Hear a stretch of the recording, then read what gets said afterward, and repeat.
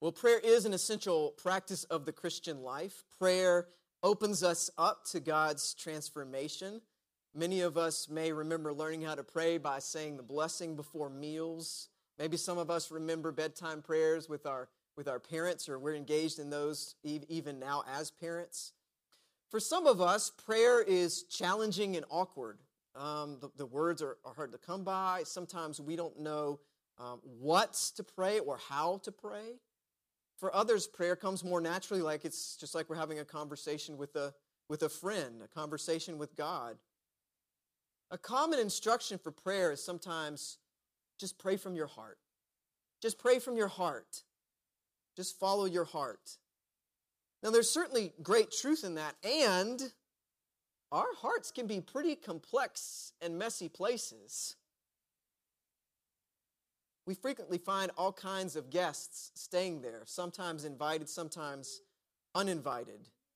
Anger, sadness, joy, fear, jealousy, doubt, despair. How do we pray from the heart when these complex and sometimes unsettling feelings cloud or complicate our vision or our desires? Can we really bring our true, whole, complex, messy selves before God? And what words can we use to give voice to all those deep things? Well, the good news is that God gives us the book of the Psalms as a guide to open our hearts to the transformative work of God. In and through the Psalms, we find words from God. We find words about God, and perhaps most importantly, we find words to God. Words that help us to be open and unafraid in our prayers. Because when we're honest with God in prayer, we open our hearts to a deeper, more intimate relationship with Jesus in every part of our lives. As the great pastor and teacher Eugene Peterson said, the Psalms rehabilitate our imagination so we can grasp the large country of God's creation and salvation. That's why during this season of Lent, we're doing a shared sermon series across our campuses about how the Psalms teach us to pray, in a series that we're calling Open and Unafraid. And our hope and prayer is that this Lenten season, we would grow in our prayer lives and in our relationship with Jesus, thus becoming more holy and whole. Holy and whole. Today we begin with the truth that the Psalms teach us to pray honestly before God. Let us pray. God, open our hearts and minds to your word for us this day. We pray that it would take root there, that it would grow us, transform us, that we might live for you and bear fruit for your kingdom. This we pray through Christ our Lord. Amen. Reading from the Psalms, Psalm 139. Listen for God's word. Lord, you have examined me. You know me. You know when I sit down and when I stand up. Even from far away, you comprehend my plans. You study my traveling and resting. You are thoroughly familiar with all my ways. There isn't a word on my tongue, Lord, that you don't already know completely. You surround me front and back. You put your hand on me. That kind of knowledge is too much for me. It's so high above me that I can't even fathom it. Where could I go to get away from your spirit? Where could I go to escape your presence? If I went up to heaven, you would be there. If I went down to the grave, you would be there too. If I could fly on the wings of dawn, stopping to rest only on the far side of the ocean, even there your hand would guide me. Even there your strong hand would hold me tight. If I said the darkness will definitely hide me, the light will become night around me, even the darkness isn't too dark for you. Nighttime would shine bright as day because darkness is the same as light to you. You are the one who created my innermost parts. You knit me together while I was still in my mother's womb. I give thanks to you that I was marvelously set apart. Your works are wonderful. I know that very well. My bones weren't hidden from you when I was being put together in a secret place, when I was being woven together in the deep parts of the earth. Your eyes saw my embryo, and on your scroll every day was written that was being formed for me, before any one of them had yet happened. God, your plans are incomprehensible to me. Their total number is countless. If I tried to count them, they outnumber the grains of sand. If I came to the very end, I'd still be with you. If only, God, you would kill the wicked. If only murderers would get away from me. The people who talk about you, but only for wicked schemes, the people who are your enemies, who use your name as if it were of no significance. Don't I hate everyone who hates you? Don't I despise those who attack you? Yes, I hate them through and through. They've become my enemies too. Examine me, God. Look at my heart. Put me to the test. Know my anxious thoughts. Look to see if there's any idolatrous way in me, and then lead me on the eternal path. This is the word of God for us, the people of God. Thanks be to God. We are only as sick as the secrets we keep. We are only as sick as the secrets we keep. That's a common saying within recovery groups, recovery communities. We all have secrets of one sort or another, don't we? Every person, every family, every business, every institution, every nation. Maybe it's an addiction or destructive behavior or habit. Maybe it's a shameful or traumatic event from the past. Maybe it's abuse. Maybe it's fear of rejection or failure. Maybe it's a desire for power. Maybe it's a hidden prejudice. Maybe it's jealousy of others. Maybe it's a vicious temper. Maybe it's a personal struggle or a mental illness. And for any number of reasons, we don't want to be found out. Even as followers of Jesus, we somehow convince ourselves that the Christian life is about how well we can hide our sin and our imperfections and even our raw emotions. We're only as sick as our secrets. Whatever they might be, with our secrets, we hide. We hide from others. We hide from ourselves. And ultimately, we hide from God. Remember what Genesis tells us about Adam and Eve when they sinned against God? They hid. They hid their bodies behind fig leaves. They hid from God when God was looking for them in the garden. They hid from the truth with their lies. They hid from each other with their accusations. And our hiding makes us unwell and unwhole as human beings. As most of y'all know, we have 3 boys, and that means our car is not the cleanest thing you've ever seen. Maybe you've had this experience with your car, maybe not, but there have been times when our kids have been eating something or have been drinking something in the back, and unbeknownst to us have spilled said drink or have dropped said food in some hidden location in the car. We don't see it. We don't know it's there. That is until a few days later, maybe a week later, when we open up the car and smell this rotten, sour odor like something has gone bad. Like, what in the name of Febreze is this?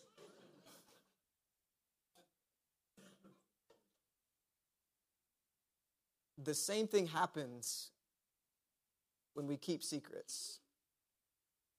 When we keep the deep parts hidden away, they eventually end up festering, going bad, sour in our hearts and souls, robbing us of life, of wholeness, of our humanity. If we are to be free, if we are to be whole and to be made more holy, our secrets must be told. And the Psalms help us do exactly that. They give us a pathway to be open and honest and vulnerable before God. Psalm 139 is the psalm of an honest person. The psalm of someone open and unafraid before God. And it gives us a posture for honest prayer. The psalm begins with the statement of fact that God has already searched and known, and concludes with the request for God to search and know. And right there, sandwiched in between, in the middle, is a wonderful description of God's gracious knowing and presence as the reason why we can be so honest with God. Because the truth is, right, to be open and honest and vulnerable, to be open and honest with someone requires great vulnerability, great courage, and trust. Vulnerability, courage, and trust that in being open and honest, we will not be unraveled by what we confess or share. You have searched me and you know me, O God. that tells us that God already goes before our secrets. God precedes our honest confession. In fact, our understanding of grace as Methodists is that God prompts it. And so God's grace-filled gaze, God's searching, God's knowing is not something to fear. It's not something to run away from. It's something to rest in. It's something that's overwhelmingly wonderful. You know when I sit down and when I rise. You know my thoughts from afar. Before I speak, you know what I'm about to say. You surround me front and behind. You put your hand on me. And the psalmist doesn't say, such kind of knowing makes me afraid or shamed, God. No. He says, such knowledge, God knowing us that well, is too wonderful for me. It's too wonderful, so wonderful that it makes it possible for us to pray to God openly and honestly. Then look at all the beautiful language that follows about how God graciously knows us because God is graciously present with us and God graciously created us. Where can we go from your presence, God? Even if we went to the far side of the sea, God would be there. Heaven or the grave, God would be there. Even in the darkness, God is there. We cannot escape God's presence, and we shouldn't want to. That's the point. A fully present God is a God to whom we can be fully present. A fully present God is a God to whom we can be fully present. It goes on. God created our innermost parts. God knit us together in our mother's womb. Our bones weren't hidden from you. God fashioned us in the depths. We can't escape our beautiful, messy humanness, and God doesn't want us to. A God who made us with such love and care can be trusted precisely because God made us with such love and care. All of this is the foundation for honesty before God in prayer. Jesus loves me, this I know. Yes. And Jesus knows me, this I love. We should not underestimate the incredible power of being seen and known by God. A God who made us, who never leaves us, who loves us deeply. And so we can share our inward parts with the God who made our inward parts. We can share our secrets with the God who made us in the secret place. We can sit in our complex humanness before the God who made us human. We can share the things we want to run away from with the God whose presence we can never flee from. We can share the things that threaten to unravel us with the God who knit us together. We can hand over our sins and our mistakes because God's hand of love is on us. We can be honest about anything that we're feeling inside with the God who is before us and behind us. We can confess the sins that would rather hide in the dark with the God who says, you know what, even the darkness is light to me. We can confess the sins that threaten to separate us from God and others to the God whose love will not allow us to be separated. We are completely surrounded, held in God's gracious knowing. God's gracious knowing. And so, not being honest and open with God in prayer is flat out not taking God's grace seriously enough. And missing out on being fully human, fully whole, fully alive. I did that for years. I had a great, formative, love-filled experience growing up in the church. And yet, up until college, I was keeping my secrets. I was not desperately honest in my prayers. I somehow convinced myself that keeping secrets from God was a way to show that I had control over stuff when really stuff had control over me.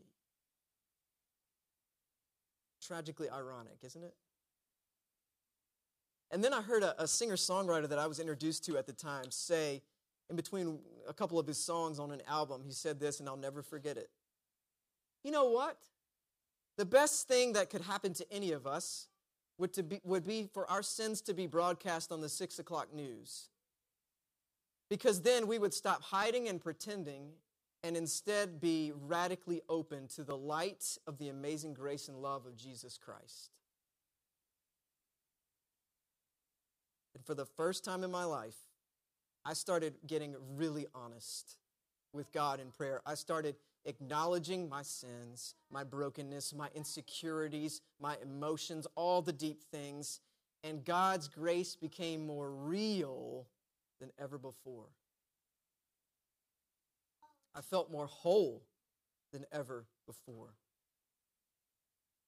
If we're only as sick as the secrets we keep, maybe we're only as whole as the secrets we share.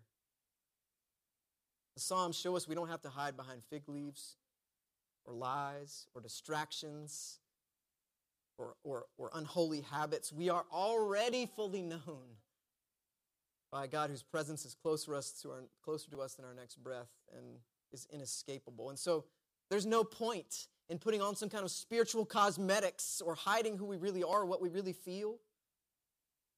When we tell our secrets before the gracious light of God, they no longer hold power over us.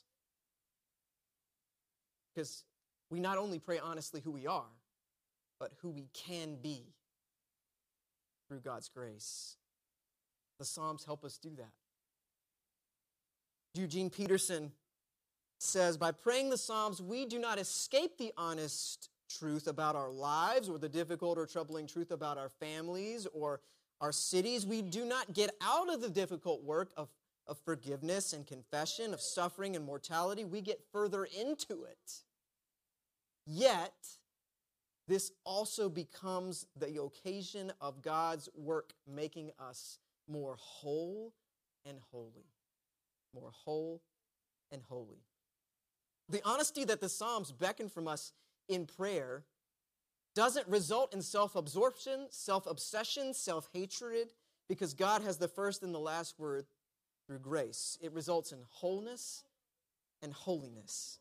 Every time we confess our sin, every time we name our sadness or our anger, every time that we pray our joy, every time we pray about a longing for justice, every time we pray about the gift and challenge of community, every time we're honest with God, standing in the light of God's gracious presence, naked and vulnerable, we have the chance to find freedom from the secrets that oppress us and distort us. We have the chance to be made more whole and more holy. So I wonder today, what are the things in your life that you can be honest about easily? What things are harder for you to be honest about? What are you afraid will happen if you're fully honest before God and others? What would it mean for you to have the posture of Psalm 139, which prays, search me, God, because you have already searched me. Know me, God, because you have already known me. See me, God, because you have already seen me. Lead me, God, because you have already led me. We're only as sick as our secrets. We all have them. We need to share the depths of our souls. So may the Psalms be for you like a mirror this Lent, reflecting every curve, every crevice, every dent of your heart, giving language to what otherwise might remain hidden, things that might otherwise remain unsayable, thoughts and feelings we think we need to suppress or get rid of before approaching God. And also reflecting God's gracious knowing of you, God's inescapable loving presence, reflecting the truth that with God we are never alone in the deepest things. Sorrows, joys, doubts, angers, questions about life and death, reflecting the truth that we can be open and unafraid. In the name of the Father, Son, and Holy Spirit. Amen.